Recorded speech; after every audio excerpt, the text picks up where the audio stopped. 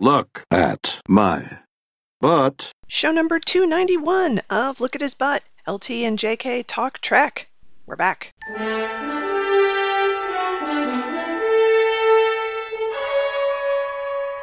Listeners, I know you thought we were dead, and we weren't dead. It was just a combination of a lot of real life stuff and also technology. Oh my God. Technology that absolutely refused to cooperate with us in any way, shape, or form. And without technology, we can't actually do a podcast. Mhm. So therefore, there was no podcast. Yes. So we think we are in business again. We have a list. You know, I really do feel like we didn't do anything this summer. Maybe we did, but there's been so much going on that I confined my topics to what happened this week. Mhm. And there was plenty. There was more than enough for a whole show just this week. This is true. Yes, so many things happening. Oh, I just thought of another thing that I wanted to mention, but maybe if we have time, we can get to it. Okay. Star Trek continues to blossom and grow, and there's all kinds of wonderful stuff happening. But first, most importantly, we need to talk about William Shatner going into space. I know. Now, I have really thought hard about what I want to say. Okay.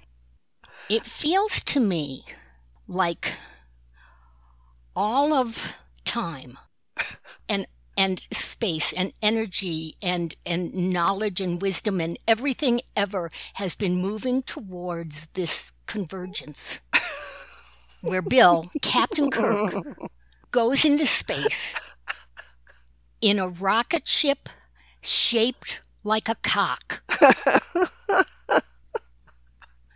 That's what I have to say. I think you're right. I definitely think you're right about this. To qualify this, you guys have probably all heard it by now. He's not actually going to space. It's not like he's going to the moon. Right. He's going to the very edge of Earth's atmosphere. So close enough Right. that you could spit and it would be space. Right.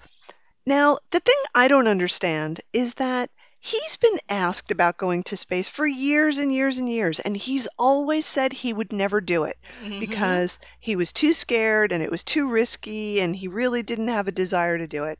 So my thought immediately was, what got him to do it? There must have been some reason why he's agreed that now it's a thing that he's going to do. So was there like a huge donation to his charity? Is he doing it as a publicity stunt for something that he's doing? Like, what's the reason, Bill? Why are you doing this all of a sudden? I have a theory that it's really both of those things. It was either a big, boatload of money to him or to his charity or, anything he's got set up. And also because this whole thing's being filmed to be a documentary, one of Bill's many documentaries, because his whole life has to be a documentary. So it is kind of publicity, but it's also the reason for the stunt. Yeah, you're right. It's probably both of those things, and I'm sure we'll find out more later. Okay, I hadn't thought about the documentary aspect, but I think you're right about that. So, yeah, I just don't think he has any, burning desire to do this. Like, it's never been on his bucket list as far as we can tell from all the things he said, and he's just flat out denied it in the past. So, well, if you were a very persuasive person, I think you could knock down that argument because he's done plenty of dangerous stuff. Oh, yes. And, it's like you've been to the top of the Himalayas and you've done this and you've done that, and you're really, really going to turn down this opportunity to boldly go where no other TV actor has gone, or, however you want to put it. I think you probably could talk him into it. And also, it's like, Bill, you've got almost no time left, let's be honest. So if the rocket ship blows up and you go that day, or you hang around for another week, what's the difference? This is true. I think that must be playing into it a little bit, too, is that he's thinking if you're ever about... going to do it, it's now or never.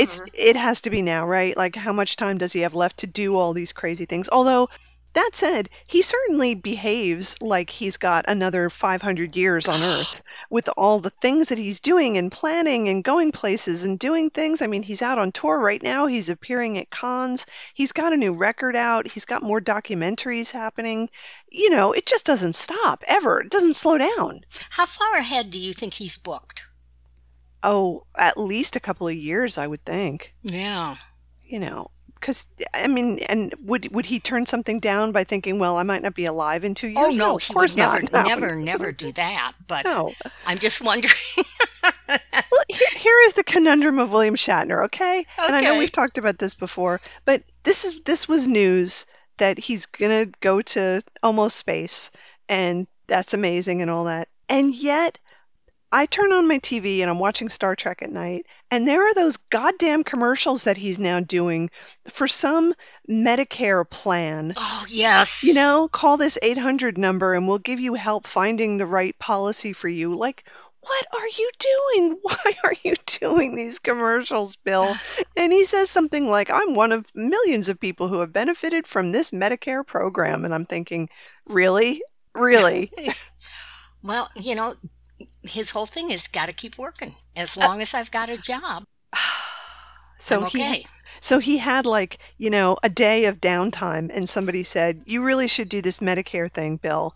And he went, sure. Yeah. Just give me the suit jacket. Now, I've noticed that in this commercial, he's wearing a very specific plaid suit jacket, which looks quite good on him. It's a nice jacket. I think that's his infomercial jacket because I've seen him wearing it in one of the what the hell is the thing called for the cleaning thing for the CPAP machine? Oh, yeah. So Clean or whatever it is. He wears that same jacket in those commercials as well. So that's his infomercial I'm gonna jacket. watch for that. Yes. Wow. Oh, Bill. So I think that happens next week, right? Oh, let's see. I'm looking at this news article. Well, this article was at the end of September, and it said next month, which is October, next month. which is Okay, happening yes. but it's soon. It's very soon, yeah. Well, my Florida family have asked me if I'm coming down to watch the liftoff because you can see it from the beach in the town where they live. And I said, no, I'm not doing that. And then I've had several people say, wouldn't it be cool if he did it in a Star Trek uniform? Oh, no. And no, I thought no as well, because I remember how bad that one looked that they got permission from Paramount to use for the Yeah. paintball thing. Yeah, no, don't do that. No. All right. Well, so aside from that, he's been doing, yes, Medicare commercials, and he's been at cons. I've seen lots of pictures. He's been doing a ton of publicity for his new album, which we will talk about in a little bit.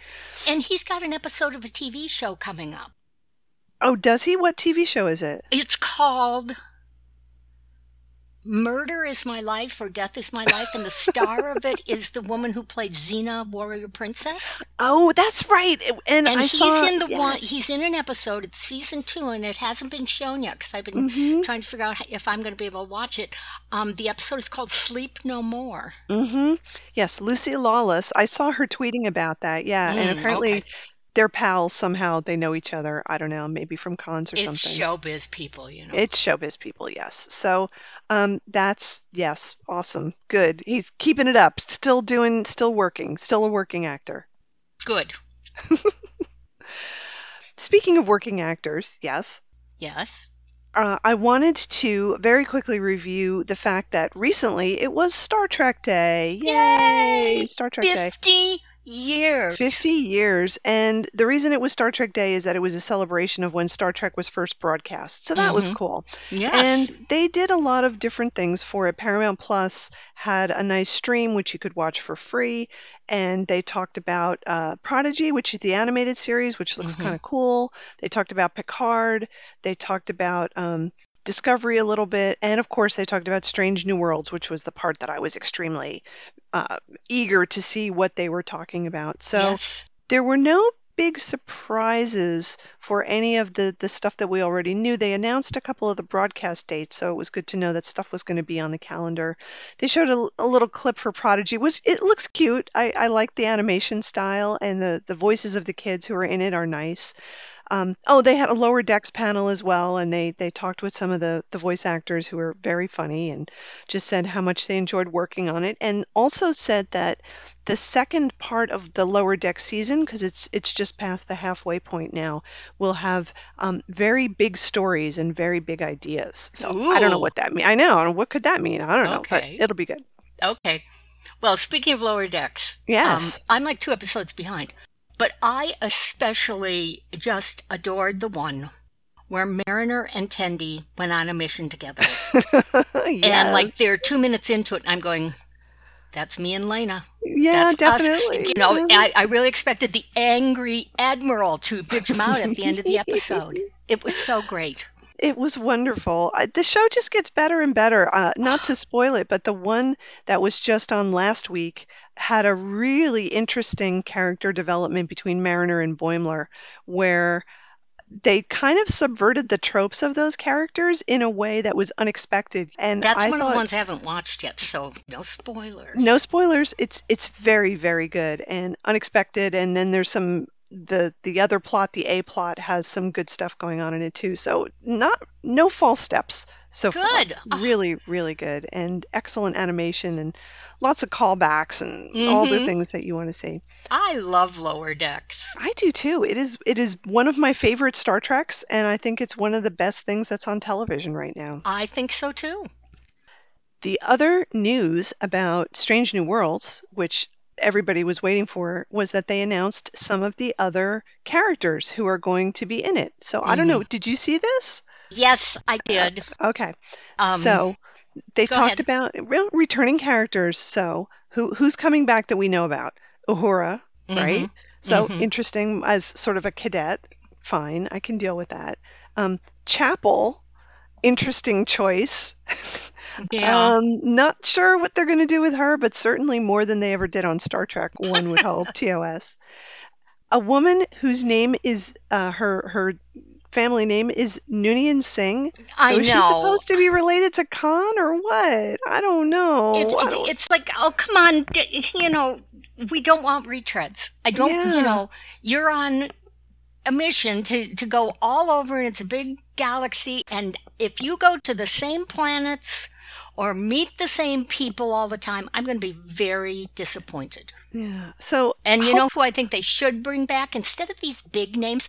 Uhura is a big name. Chapel's a medium big name. Riley. maybe they will. Maybe we'll see him. You know, I mean, if could you're gonna, happen. you know, Yeah. bring somebody, and I mean they've got number one, and they've got Spock, and they've got Chris Pike. Just bring back one little one, like Lieutenant, is it Masters or McMasters? Oh, Masters, Charlene Yeah, Masters. Masters Yes. or Riley. I would love to see Riley again. Hey, we can always hold out hope. The one that I was most happy about, though, is that it's the return of Dr. Mbenga, which I think Yes. is fantastic. Like, if they were going to pick anybody from the old cast to star in this thing, that's a great choice. Yes. He was in exactly 2 episodes, but very So was Riley. so was Riley. But Dr. Mbenga, so competent, so different from McCoy, like just a different personality and type of doctor, like super no nonsense and all that. I loved his character. And, you know, more people of color is always great to show. So Yes. I am excited about that. And I have to say, I don't like the new uniforms, but I'm sure I'll get used to them in time. I just don't think they're very elegant looking. Well, they'll change them too. So This is also true.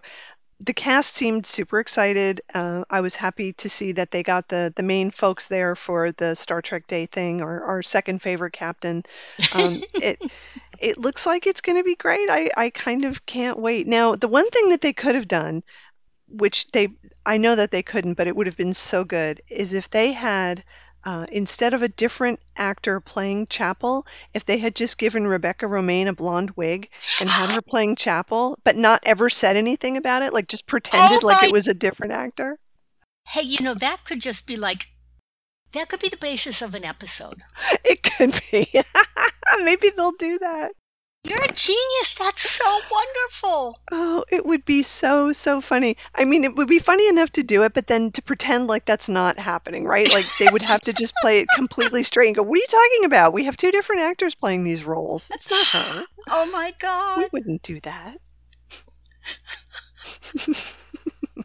I like that. I like that.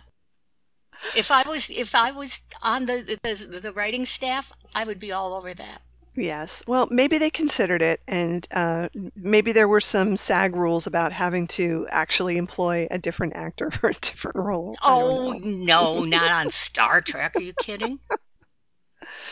Oh, so funny. Okay. So much Star Trek is coming. Oh my God, so much Star Trek is coming. It's all going to be good. They did a slightly longer teaser for Picard, which didn't reveal oh, well, it did reveal one thing, is that it's going to be a time travel plot in part of it, at least. Uh-huh, I had where heard they that. Yeah, they come back to basically present day San Francisco, in fact, where they're going to go look. Yeah, right? They're going to go look at Starfleet Academy or something. Well, that's like the vortex. It's like the hub, the FedEx is. hub where all the packages go before they go somewhere else.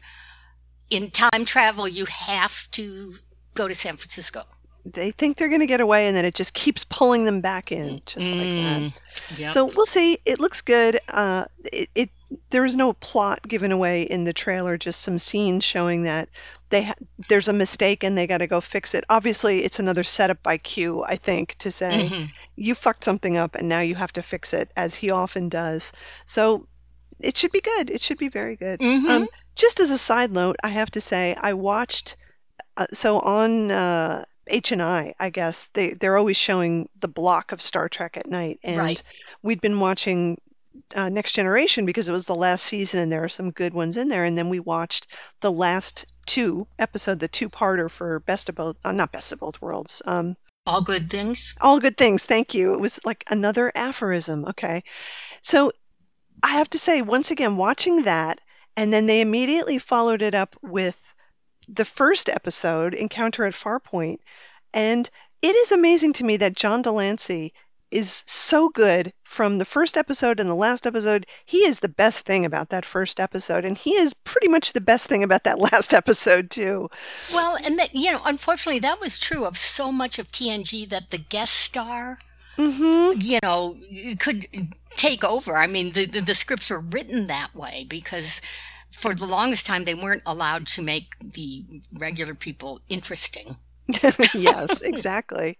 So it just really struck me that all along, he and that character are the same, and that he was great and he was Q right from the get-go, right to the very last episode, still compelling and interesting and still so clearly the same character, even though stuff has happened and he's changed a little bit over time. He's just fantastic. So I am very eager to see what he can do as Q so many years later. Now he's dealing with, his boyfriend Picard, who's a little old man now. What's that going to be like? What kind of relationship are they going to have now? And he's going to show up and Picard is going to yell, "Get off my lawn!" Exactly. I'm too old for this. Get out of my vineyard. Get out of here. Delancey has said that the relationship between Q and Picard is going to be very different. Okay, cool. So, and, in this whole thing about the time travel and everything, someone pointed out that in the very last episode of TNG, Q revealed, that the test had never ended. That's right. Yeah, that's but what he also says. Says the test never ends. So we will see. And if Q's going to be in it, I will watch it. As you know, I was not that impressed with the Picard series, and it got too complex for me to keep up with. But I will watch it for John Delancey, who I think is a wonderful actor. Yeah, and I want to see Q. I want to see Q and Picard. They're so good together. Well, good. So that's happening. Another thing that they talked about a little bit on Star Trek Day is that apparently they're making a biopic of Gene Roddenberry. Guess so. And I'm not sure how I feel about that. Here's what the headline says. The upcoming biopic will cover Roddenberry's experiences before and after Trek, shedding light on the filmmaker's full and fascinating life. Who is in charge of this? Is Roddenberry's son in charge of this? Yes. Okay, then I say no. I feel like it's going to be a hagiography, right? It's going to present a lot of good stuff, a lot of really good stuff, and they're really going to downplay the problematic stuff, which, I guess they have to do in these sorts of things, but I don't know. I mean, this whole thing about like his life after Star Trek, Well, and I'm what afraid does that mean? they're gonna give in to the temptation to have him meet various people who you realize, oh, that's the inspiration for whoever was the first guy in space, No. Ephraim Cochrane. Or Yeah, that, yeah, yeah, that's things true. like that, which it's, to me, that's just like, that is the cheesiest sort of, biofilm making. Yeah, it seems to me it would be far more interesting to me anyway to focus more on his pre-Star Trek stuff and Hmm. have it be the story of how he got to Star Trek because Exactly. he did a lot of interesting things. He was a pilot, he did survive some plane crashes, he was a police officer. He really worked hard to get himself established in Hmm. the TV industry. He wrote a lot of scripts and he Yeah, he pounded a lot of pavement and everything, and it all kind of built up to Trek. It would be nice to have that be the arc, right, where he gets this exactly. success, because what came after Trek I think is far less interesting. Right. You Like, don't want it to turn into the making of Star Trek. no, that's boring. Nobody wants to see There's a that. And natural arc there. You wouldn't have mhm, to make stuff up. yeah. And there are so many people who are around who were part of what happened after Star Trek, who are, if it's going to be so positive and wonderful, they're all going to call bullshit on that because so much Yeah. of it wasn't.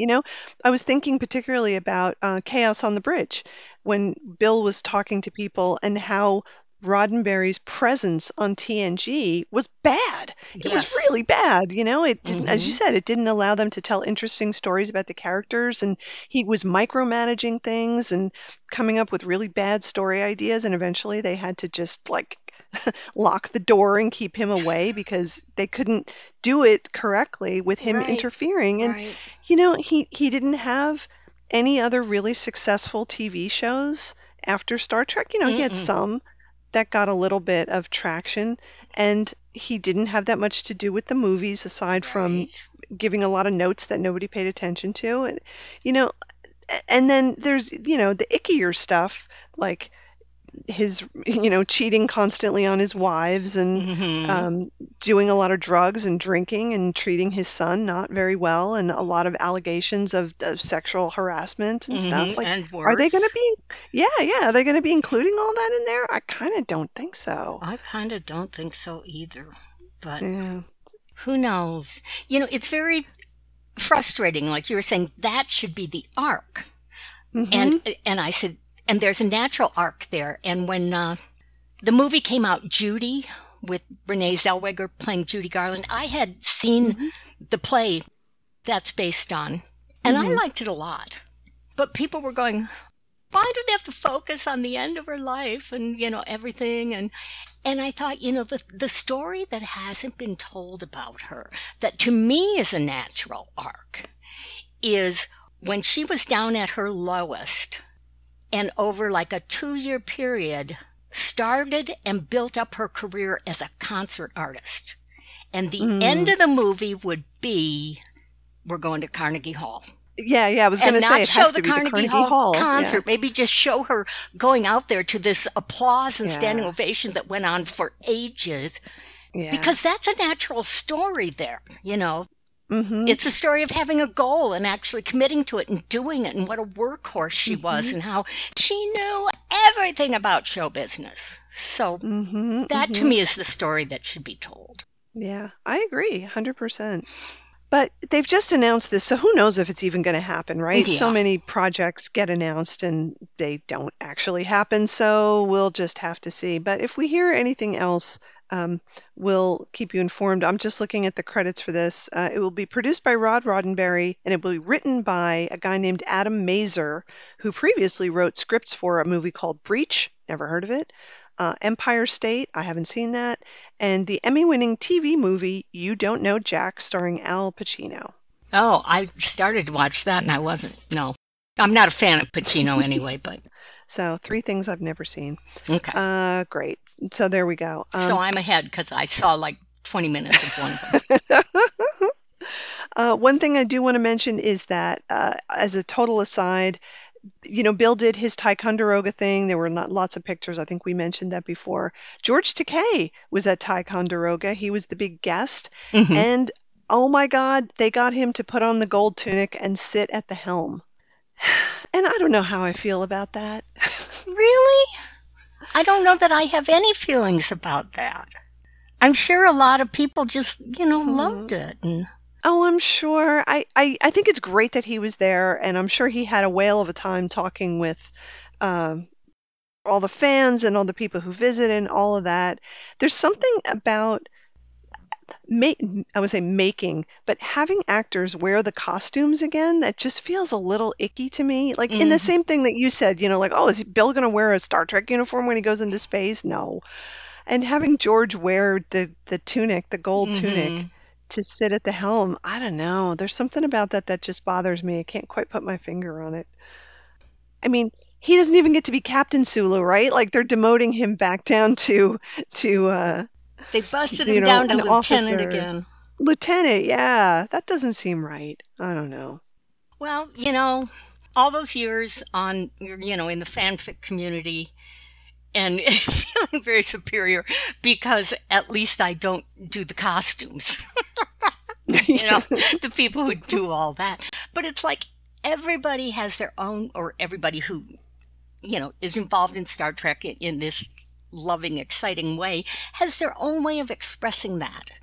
And, mine was fanfic, and there's people doing music, and there's the costumes, and there's the people collecting things, and, making their own little movies of it and all this. And I may poo-poo those, but those, so there were probably a lot of people who went to bed happy that night going, he was in the costume, so. I know.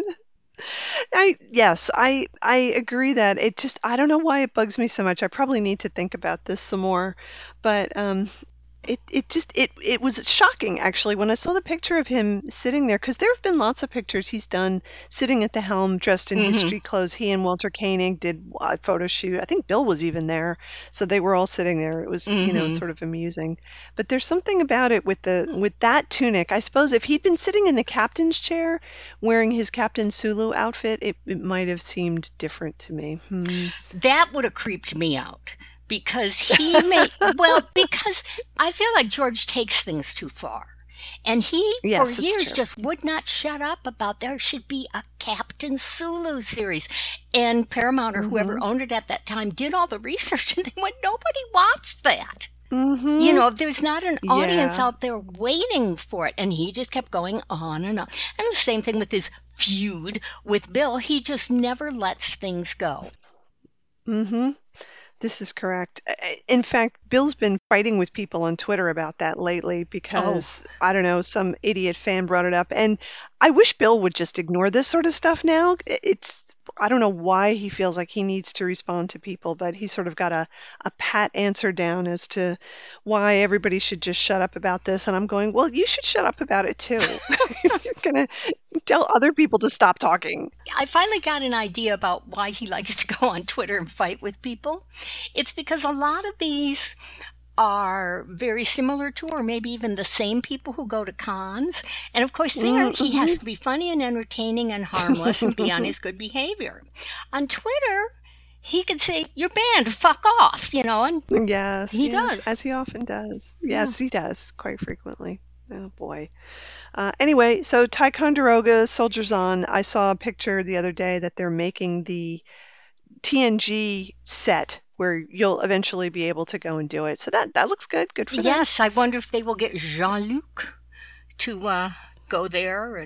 Oh, I don't know. Does Pat? I guess he does cons, but he does he cons. Doesn't. Few and far between, though. Not nearly at the pace that Bill does things. That's for sure. But nobody does anything at the pace that Bill does. This is extremely true. Okay, speaking of Bill, let's take a little break and then we're going to come back and talk about his album, which is called Bill. Good name. I like it. Very descriptive. It's catchy. It is. It's very catchy. Okay, we'll be right back.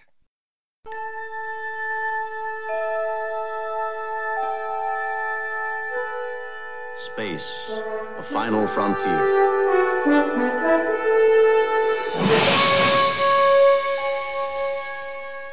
These are the voyages of the starship Enterprise. Its 5-year mission: to explore strange new worlds, to seek out new life and new civilizations, to boldly go where no man has gone before. Listeners, we would love to hear from you. Send us email at lookathisbutt@gmail.com or look us up on Facebook and leave us a comment. Tell us your Trek news.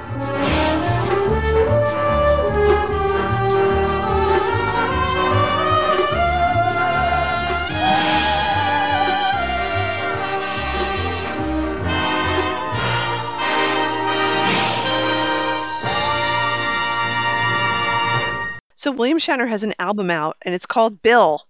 And the picture that they've used for the cover is a beautiful picture of him from very early on in his career. Probably Broadway days, I would say. Mm-hmm. And it's a picture we've seen before, black and white, really nice. He looks great. And the art that they've used for both the album cover and then all of the videos that accompany it is really interesting. It's very collage-y, a whole mix of different styles, and he's not in any of the videos. It's all animation, which I thought was kind of cool. Like they didn't actually try to, and it's not animation like the one that for I Put a Spell on You that we had both not really liked very much from the last album. I think these are much better. So I was pretty impressed, and they made a video for every single song on the record. There are 14 songs and there are 14 videos. So that was a lot of that. Okay. Yeah, they put a lot of effort into doing these little videos. So listeners, if you want to hear all of the tracks, go to YouTube and just do the playlist, because apparently some of these are not on Apple Music for whatever they might reason. be. I might have, I don't know, hit shuffle or something. God knows. I don't know what I'm doing. So, well, you tell me, what did you think? I was very impressed. I think it's the best thing he's done since Has Been. Mm-hmm. And it's a memory thing, you know, but he's looking back, and I think he's pulling up certain incidents, but he's also looking for certain themes in his life. And, you know, so it's a very, very personal album. I also have to say that the music in the 10 tracks I listened to was fantastic. I was very impressed with the music. My favorite cut is Black Horse. Me too. And we have heard him tell that story at a con. But at a con where there's, I don't know how many thousands of people sitting there hanging on your every word, you're not going to reveal yourself as deeply as he does in this song. And it's about a horse of his, and he never names the horse, but because we know the story, it's Great Day. He won a lot of championships with Great Day. And it's very moving. It's incredible. I think I mentioned that he wrote about this story in his Spirit of the Horse book, and it was one of the best things in there. And I think that's where this came from, that they adapted that from that chapter. It's harrowing, I would say. having just listened to it again, it's not easy listening, but it's obviously very personal to him, and it's something he felt like he wanted to tell. Now, looking back, and the point of the story is that he didn't realize how awful he was being and making life so miserable for this horse until the end. And then his refrain over and over, like a Greek chorus in this, is, "What have I done? What have I done?" And it's so wrenching to hear him do that, because it's so heartfelt, you know. It's him, like really him, talking about a thing that happened in his life that he regrets so much now. Yes. He sounds like he's near tears at some point as he's saying this over and over again. Well, yes, and because horses have been such a positive thing in his life and so important, and to look back and go, oh my God, this is how I rewarded this horse who I believe was his favorite. Yeah. I think there are some songs on here that are stronger than others. Oh yeah.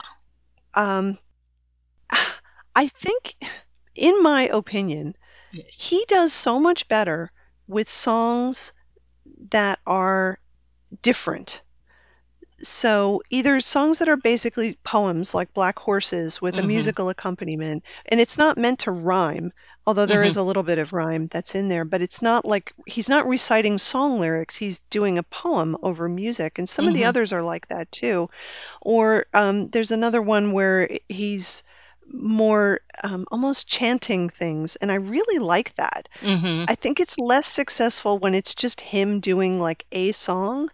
The very first track on here is called I Ride, and it's meant to be it's about motorcycles. Yeah. And it's, it's more like a hard rock sort of thing. I don't think it's as successful.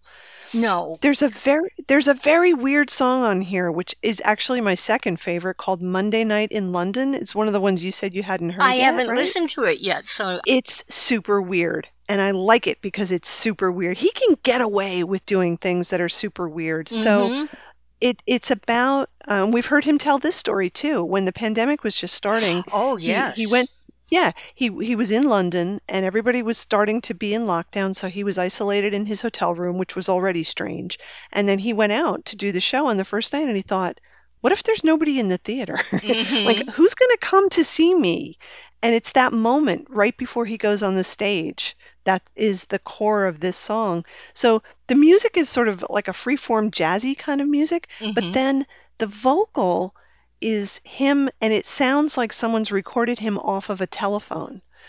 So it's got that weird processed phone sound effect to it, and it's perfect. It is like, it sounded to me like you were talking to someone really late at night with music playing in the background, and they're telling you this long, weird story about this thing that happened, and they keep repeating these words about Monday Night in London. Or maybe you're listening to like an AM radio station, and there's interference from a station, and there's kind of this weird music in the background, and there's somebody who's telling this long story, and you're not really sure where it's going. It's a very evocative mood piece more than anything else, and I love it. I think it's so good. Like, he should do more stuff like that. He should do experimental stuff. I can't wait to listen to it. And Monday Night in London is a great title. I mean, it could go anywhere, but you've already set a scene just with the title. Yeah, it's so good. The other one that he's talked about quite a bit, and you sent me the link to that interview that he had done with a podcast. He did a podcast, and it's called Loneliness, which he says is the one that he keeps coming back to. I like that. I have to say, I think it's mixed badly, or it sounded so to me. It was very hard to hear the vocals, and that one is entirely dependent on the content of what he's saying.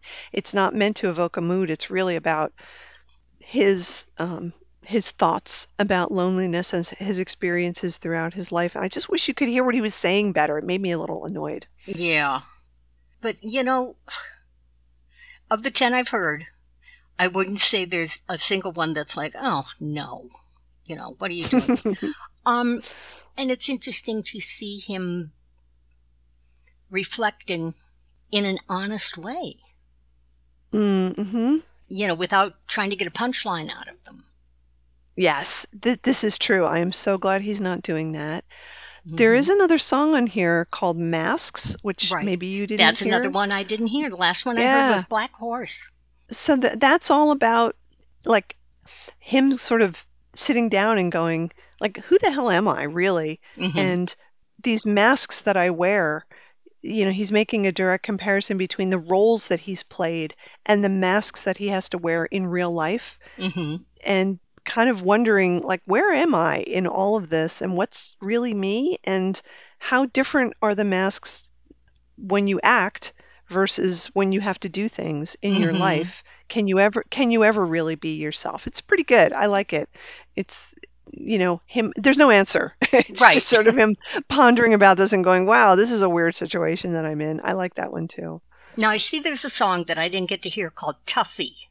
And I really Yeah, want to hear that because, that's a nickname he had growing up because yeah, he would just punch anybody out at the slightest provocation, apparently. yeah. What's that one about? The last one on the album is called "What Do We Know," and that a lot like Monday Night in London is way more experimental, and I like it for that reason. Mm-hmm. It's 6.5 minutes long, and the second half of it very much reminds me of sort of like Tomorrow Never Knows, sort of Oh. beatly, repetitive drone, but all Mhm. sorts of stuff mixed in, and it's pretty trippy. It's a very trippy song. It's good. Wow. So, good on you, Bill, for doing these unexpected things. Mhm. I hope that these efforts were not, I don't want to say imposed on him, but it always feels like when people push him to do things that he's not so comfortable with, you get a better result. Yeah. And the thing this has in common with Has Been is musically it does not have the theme that like the blues album had and the Mhm. jazz. He was like exploring it, but you're a novice in those and you're not musical.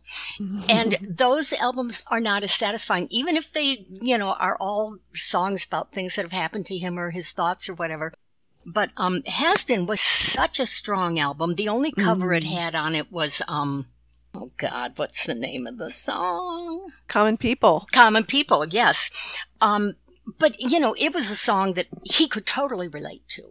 Yes. And I think that was the strength of that album. There was huge variety on it. He wasn't locked into anything. And he had the excitement of doing something not exactly new because he's done recordings before. But, people he was working with were new to him. And I think this captures a lot of the same feeling. Mm-hmm. I agree. I will go to my grave saying that cover of Common People is like the best recording that he's ever done. It's so incredibly good. I value all the other things that are on that album, including the spoken word piece about Noreen and gosh, And there's Has so much. Been, the song Has Has Been is great. Yeah, that Yes, is a there's so wonderful much good song. stuff. Yeah. So I am curious to know what other people think about this song. Mm-hmm. You can listen to the whole thing on YouTube. You don't have to buy it. Brave marketing move to just kind of put it all out there for people to listen to, and they probably download it if they want to, but nobody has to buy it if they just want to hear it. There it is. Yep. Let's see. I'm looking at this article that you'd sent, which appeared in Spin magazine. So there's Bill being in the pages of a music magazine. Yes. And he's talking about this album. He is telling some of the stories behind some of the songs. I'm just skipping to the end here. Right. And it's quite good. He says, it says, William Shatner doesn't really care if people used to make fun of his musical stylings or don't understand why he's committed to putting out albums when most would just cruise on his acting career. He doesn't have to, because he's William fucking Shatner and he's having a damn good time doing it. Yes, indeed. I love that. Yep. Oh, it's great. Good on you, Bill. We're very happy that you have an album out. Yes, and that it's I think a very good album. And something he can be proud of, and something, I want to listen to several times, and I know there are songs I'm going to add, like to my own personal playlist. Mm-hmm. Good on you, Bill. Yeah, Very hard-working happy man. about that. Yes. Let's talk about fanfic for a second. Okay. Yeah, so you sent me this link, and I had seen something about it, but I hadn't actually read an entire article. But And this is a long article. This is awesome. It's in Polygon, and it's called The Race to Save Kirk and Spock's Fan Fiction Legacy. So it involves our friend Killa, who we're That was so fun to see her name. proud and privileged to know, and Archive of Our Own, which is the greatest fanfic archive in the history of everything. And it's those two things coming together. So Killa, for a long time, and I'm sure we've talked about this before. We have, because I remember when she was first setting it up. Yeah. She maintained this archive of Kirksbach fan fiction, which pulled from loads and loads of different places and just was this incredibly comprehensive list of stuff. And it was created in 2004, which was several centuries ago in internet time. Yes.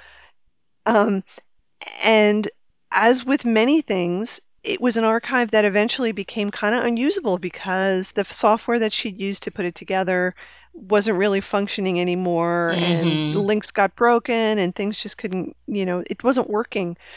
So Archive of Our Own has taken it over as a rescue project and are transferring all of the many, many, many works into Archive of Our Own, which is great. And now they'll be preserved forever, which is just wonderful. Yes, and if you have an interest in fanfic or have ever wondered about it, go to Archive of Our Own.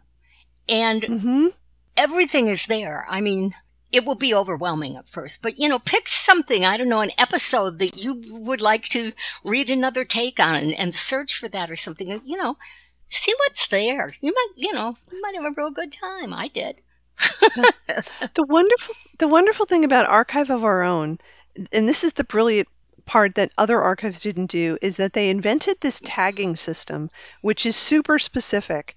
So you can go to Archive of Our Own, and whatever it is that really rings your bell, you will find it, and you can search for it. So in the old days, if you wanted to read, I don't know, a Picard Q story, you'd have to just go through story after story after story that wasn't really your deal, that put them in different roles or different contexts, and it was like, this isn't doing it for me. So now with Archive of Our Own, you can search very, very specifically for whatever scenario it is that turns you on in whatever way that you want to. And you can zero in on these niche things really, really quickly. It's great. I'm scanning this article, and it says there are over 6,000 stories in the Kirksbach archive. That's a lot of stories. That's a lot of stories. I want to ask you something. Do you remember the first fanfic you ever read? That I ever read? A Star Trek fanfic? Oh, boy. I don't.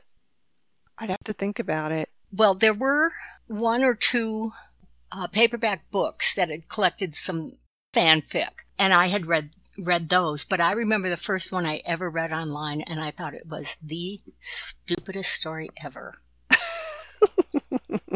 And I hope it has disappeared. And when I went searching for KS, I swear to God, only 2 stories came up. I'm sure you're right, yes. That's how old I am. And this was called, I don't remember who wrote it, tell me if you know it, The Revenge of the Sock.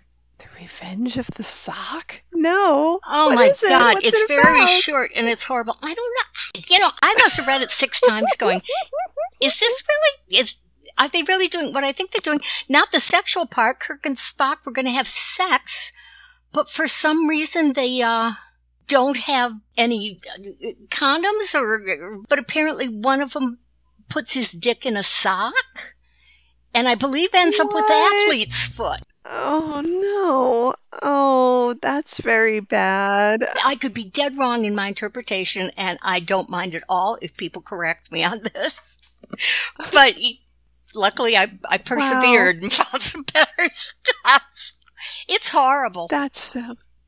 it sounds horrible. Let's see. So I have definitely read the Strange New Voyages books or whatever they're called. Yeah, that's what I was talking about. Yes. Yeah. So I read those, but there was also a story, a semi-pornographic story, and I cannot remember where it appeared. Somebody probably knows it, but it was in a magazine, and it had a lot of sex in it. All heterosexual sex, of course. And it was sort of a parody and sort of not, and it ended up like, it was all a dream kind of thing. And I probably will have to try, now that I'm thinking about it, because I haven't thought about it in 40 years, I'll have to, go back and look it up. But it was very early on. It would have been like 80s, because this was when I was still living in New Jersey. So, yeah, it's been a long time. I'm trying to remember what the first online fanfic I read was, and Wait, I want to talk about this weird heterosexual one. It was in a magazine, not a fanzine, but like, you know, like a magazine you would buy at a newsstand. Yeah, yeah. Wow. Yeah, but it was God, it wouldn't have been in Starlog or something, but it was definitely published someplace else, and I don't know what it is. Now it's going to bug me. Uh-oh. But I'll find it and I'll talk about it. Maybe I'll read. No, I'm not going to read it because it was pretty horrible. But I'll have this queued up for next time, and I can report it. I'm going to do a book report on this. Okay. And if you have 2 minutes, read Revenge of the Sock. Okay, if I or can maybe find it's called it, The if Sock's it's still Revenge. out there. But I don't. I mean, would a sock have to be vengeful over? I don't know. Let me tell you one other thing, Yeah. which is that the Kirk Spock archive has a story in it by you. Well, of course it does. So- I wrote a lot of that. Yes. And I was very pleased to see that you were in there, and many of our friends are in there as well. Of So course. when people go look at that, you will probably see lots of names that are familiar. And Killa has very good taste when she was putting all this stuff together. So I don't think there are any shitty stories in the archive. Are things of yours in there? I don't think so. I looked and I didn't see anything. But What's then the again, name of your one where it ends with Tahila Bubala? Because I adore that story. oh gosh, Truth About it's called Kirk The and Truth Spock. About Kirk and That's what it's Spock. Yeah. called. Yes. Well, if you have not submitted it to Archive of Our Own, you better get with it, girl. Yeah. The problem with the KS archive is that you can search for stuff, but not. I mean, it's online. It's called Right. it's ksarchive.com, but you can't find everything because the back end doesn't work as well. So I suspect that when it gets moved to AO3, everything will be findable, and it's just not right now. It is just amazing to me with AO3 and the Kirk Spock archive and the people who were moderators on Ask 'em that basically were putting all of their time, all of their energy into, these projects, these various ways of sharing this stuff. It's amazing. Yep. And the return was fantastic because you got to be with people who were into the same things you were, and it was all creative, and it was very, very heady at that time, as I Yep. remember it. Well, and every now and then something will come up or whatever that will remind me of some joke that we just drove into the ground, by just repeating it or writing new variations on it. And I just have to laugh all over again. It was great. It was a great time. Let's see. I'm just looking through. We had one more thing that we wanted to talk about. We're coming up to the end of our hour here. Okay. But this was a really good article about the Star Trek Genesis trilogy, quote unquote, proved you don't need a plan. And this is in the Nerdist, and it talks about how, and I agree with this assessment right here, that so many trilogies get planned, and sometimes they're good and a lot of times they're not good, but sometimes the unplanned stuff is really great. So this article posits that Star Trek II, Star Trek III, and Star Trek IV go together as a trilogy because they have the through line of Spock dying and then coming back, but they weren't ever planned as a trilogy. They were just sequentially numbered movies that were loosely tied together. And that, I believe, is part of what set them free or unchained them, because at the time they were being made, they were thinking of them, even though, the one follows the other as far as picking up the thread. This is a separate movie, a separate story, instead of, okay, now we're making part 2 of what is a very, very long movie, and that kills a lot of things. But also because in writing, in painting, in anything, there is a certain freedom that is absolutely required to really achieve your vision. And instead of going, okay, it's all planned out that we do this, you go, well, what do we do now? We've written ourselves into a corner. How do we do this? And then at one point, I think it's near the end of this article, it points out that when Nick Myers came on, Meyer came on board, he was given these 5 scripts that different people had written. And he picked one thing out of each script and managed to make those things go together in a coherent way, telling us complicated, mature story that was interesting. And he threw all the rest away, but it's like, it was Kirk has a son, they meet Khan again, Spock dies, and it was like, if somebody, threw those in a barrel and said, okay, I want you to write what many people agree is the best science fiction movie ever, using this. Yeah. And, I'm sure the studio was putting certain parameters on it. It can't cost more than this. It can't take more than this long to do. But as far as story, character development, the whole thing, that's an incredible achievement. Yep. This is the brilliance of Nick Meyer as a scriptwriter and someone who knows how to make movies, right? Is identifying those 5 compelling things and figuring out how they're going to work together. And that's why they're so good. I just wanted to read the last 2 paragraphs of this article because they're great. Okay. It says, Harve Bennett, Nicholas Meyer, and Leonard Nimoy purely did all of it on the fly, tying these movies together. These days, when a series of films disappoints fandom, they go to social media and cry about how things didn't have a proper plan from the start. You see this especially when it comes to critiques of the Star Wars sequel trilogy. But it's not just that series. We saw it with the original Matrix series, sequels, and shows like Lost. But planning things out meticulously isn't always the key to success either. We're pretty sure they planned out the ending to Game of Thrones from day one, and that didn't please a lot of people. Yeah. The Star Trek Genesis trilogy proves there really isn't a rule for this kind of franchise storytelling. In the final analysis, these 3 films cover a metric ton of thematic ground very successfully. They deal with coming to terms with old age and death, when to let go and not let go. It has a through line about friendship and sacrifice, and when the needs of the many outweigh the needs of the few or the one. And they were also damn entertaining. With so many fans obsessed these days with meticulously drawn-out narrative plans for film and TV, Star Trek's 80s heyday proved it is simply not always a necessity. That's right. I agree with that completely. And the fact that it was never planned as a trilogy is the biggest positive in that favor, right? Because it gets to that freedom that you were talking about. If they had said when they started making 2, hey, probably there's 2 more movies in this thing, let's make sure they all tied together, it would have been so much worse, right? Because it would have just been so forced, and they would have been cramming things in just to make them, go from movie to movie. It wouldn't have been organic at all. It would have just been a straitjacket. Yeah. And Star Trek, the motion picture, was not a big flop, but it kind of made the studio and everybody wonder, can this thing run at all, this, these characters and situation as movies? But on screen in 2, you don't see any of that desperation of we've got to make this work or that's the end of this.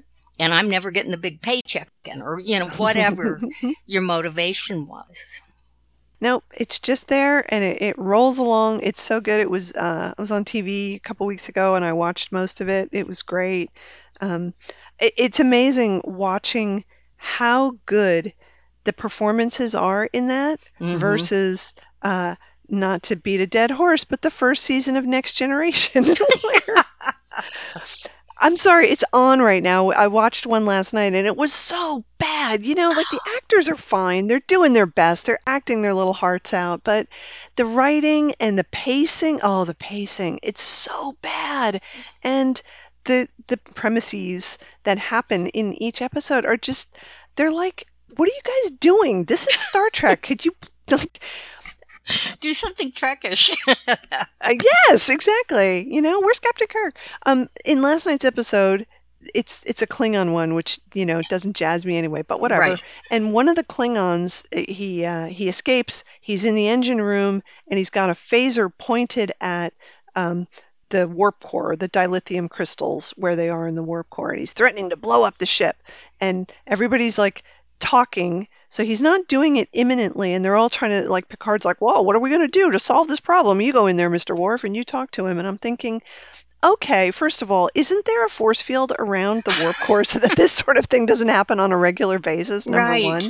And number two, stun him from behind. Number three, why not just transport him out of there? Yeah. They can do that. Like, Mhm. any of those solutions would have solved this problem 20 minutes before the end of the episode. And you're just sitting there going, why? Why are we dragging this on where there's these long speeches about, Klingon honor and all that? It's like, ugh, this isn't Star Trek. Just Mhm. make something happen. Anyway, the movies are not like that at all. No. I have to mention the channel Heroes and Icons, where you can see all this Star Trek, Mhm. because, I've been watching it when it's TOS, and I think Heroes and Icons, and they haven't made a big deal out of it, did a lot of restoration on these. Because I'm seeing little snippets at the beginning and ends of scenes that I've never seen before. And, there was always a lot of talk about, did this scene actually happen? Yes, I saw it on TV. I lived in Cleveland. Well, I lived in Amarillo. Never saw that. I think you dreamed it.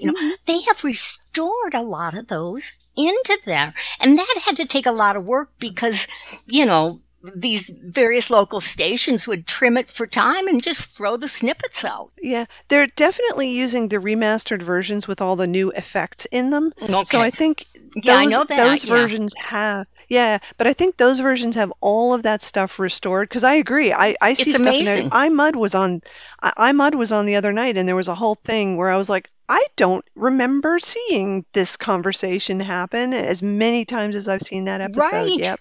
So it's nice to see that kind of stuff on TV as Mhm. opposed to even the ones that they show on the other station, MeTV, often have cuts that aren't very good. You can tell where Mhm. something's been cut out. So I go with H&I. They're much Yeah. better. Yep. Well, Star Trek's good. I like watching Star Trek. I like the fact that it's there and it's on TV. And most of the time for TOS, even when they're bad episodes, I usually end up watching them. It's just amazing to me that it has lasted 50 years, Mm-hmm. which is, a huge chunk of my life. And I Yeah. don't regret a minute of it. There is a play called The Electric Play. Have you ever heard of this? No. Oh, okay. Well, it's been revived now, but pre-pandemic, my sister and I went because it, is getting these great reviews, and it's also known as the Mr. Burns play. And it Okay. it starts out, civilization has collapsed, and so there's these like 5 or 6 people around a campfire, and the one guy is telling a story of one of the Simpsons episodes for entertainment, and the others are interrupting him and going, no, it's like, this is like, it was so fucking boring. And we were just like, oh my God, I'd had 2 drinks beforehand, so I pretty much fell asleep. And, my sister at intermission said, are you enjoying this? I said, no, let's get the hell out of here. And I knew that in the second act, it's like 50 years later or something, and I forget how it has developed, but in the third act, this has become the prominent mythology of the society. And I know people who saw the whole thing and they loved it. And I was going, I couldn't get past Act 1. But, if Star Trek will be dead, but let's say if Star Trek becomes, it already is like a mythology, but we all know it's a TV show. If it becomes to the point where it's perceived history, that these are stories that are based on things that actually happened, that would be amazing. And they would Like historical argue records. about, well, what were the real ones? There's these films, there's these TV shows, there's these stories written by people with weird names and just incredible. It will become the historical record. It will. It absolutely will. I'm okay with that. Well, I think this has been a great show for us to come back after our long hiatus with personal things and technical things. And Yes. yeah, It is good. It is good to be back. So everybody, we hope you enjoyed it and that you're enjoying all the Trek that's happening. Please join us on our Facebook page where stuff continues to happen. mm-hmm. And send us little tidbits about what you're hearing with Trek stuff and what you want to hear us talk about. Because Yes. we will do that. We will continue to talk about stuff. We sure will. Yeah. So hope you're all well, everybody, and holding it together in these unprecedented times during the current unpleasantness. So we hope that you're doing well, and we love you, and thank you for being listeners. We think you're great. And as always, as we say at the end of every episode, live long and potluck. And potluck. Okay, goodbye.